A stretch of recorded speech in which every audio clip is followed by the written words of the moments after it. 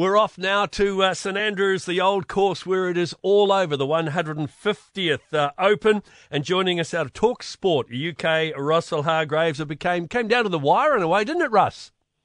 It did, and we were all hoping here that, of course, Rory McIlroy would get the job done, Brian, and finally end, as we talked about in the week, just gone that 8-year hoodoo. And you know what, mate? It looks so good for Rory at the turn. Held a healthy lead over his playing partner, Victor Hovland. But we did not expect the Aussie Cam Smith to come back again with quite such a brilliant response. We know what a wonderful player he is. He led earlier in the tournament, quiet on day 3. But suddenly, the putter just erupted back into life. And birdies at 10, 11, 12, 13, 14, 5 in a row. That barrage just blew the tournament wide open.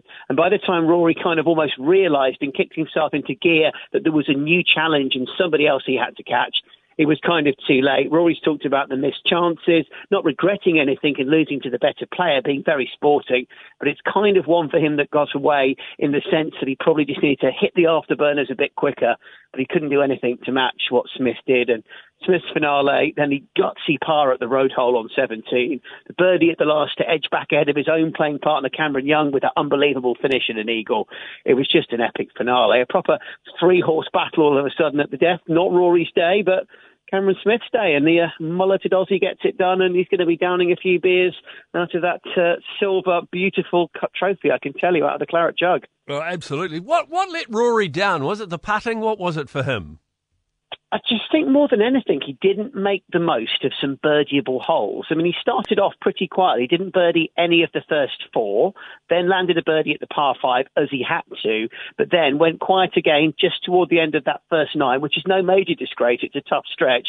Birdie 10, but from there, 8 consecutive pars, including holes like the par 5, the very birdieable 14th, pretty much all of his closest rivals, Smith, Young, Tommy Fleetwood, who eventually finished tied 4th. All these guys picked up shots there. Rory didn't.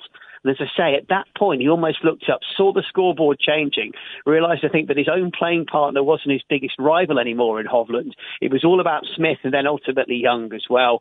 He just couldn't quite get it done in time. And in the end, just parring the last, had to obviously hole out with an attempted eagle, just like Young had done to try and win it.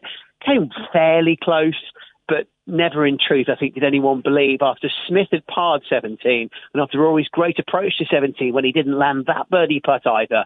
That was when I think a lot of us just knew it probably wasn't going to be his day again. And that's 8 years and counting, 20-odd majors now, multiple top 2s, 3s, top 5s. Sometimes he's blown up. He didn't do that today. But again, he's not quite delivered. Beaten by a better man who played wonderfully. But you just continue to wait, worry, wonder, hope, from our point of view at least, whether Rory will get back on that major train one day. We're taking a little bit of the win here too because Smith had a New Zealand caddy. Sam Pinfold was his caddy, so he was up there with Smith. What a fantastic story. What a combination from the two trans-Tasman colleagues then. No, mate, he was absolutely great. And as I say, super thirsty Friday, lost his way a little bit on Saturday and was really dejected, really disappointed with how things went on moving day. But yeah, his response today was fabulous. He's so laid back and just so easygoing, the Queenslander. I think that really helped him. But that steely resolution, that dead-eye putter, he just seemed so unfazed, even at the road hole when he got in trouble. Decent chip out and then just hard as nails, just to be able to hold that putt, to stay as he was at that point at 18 under par, and then just build through 19, 20, get the job done. Yep. Absolutely brilliant. And from here, where does he go? Do we see more majors from Cam Smith? Slight rumours he might go to Live Golf. Didn't deny them in the press conference. I really hope that's not the case. I want him to stay on the PGA Tour. I want him to stay with us, but we'll see. Tiger didn't make the cut. It was an emotional farewell for him after 2 rounds. Will he be back, do you think? I don't think he'll be back here. I was just getting the thoughts of our legendary US correspondent, Bob Bubka, who flew over to be with us this week, which was great. And Bob said himself, I don't think we'll see Tiger back at St Andrews. I think we will see him at another Open or so. I think we'll see him in other majors, but that body is struggling. It was wonderful to have him here. That was the other major story and the story of Thursday and Friday. Friday, when he gave that wave on the Swilcan Bridge, mate, not a dry eye in the house, not a seat to be had. That was one of the biggest roars and one of the most amazing scenes I think I've ever witnessed in golf and beyond. I don't honestly think we probably will see him here, but we will see him back a bit longer, as long as the body permits and as long as he feels he can put in a good showing, be competitive. He'll always want to win these majors. I think deep down he might realise that that's now ebbing away.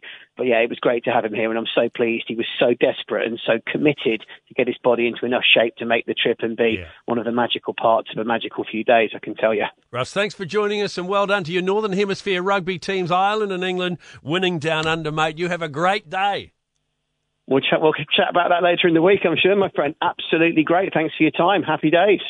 One of the scariest things you can hear as a parent is quiet.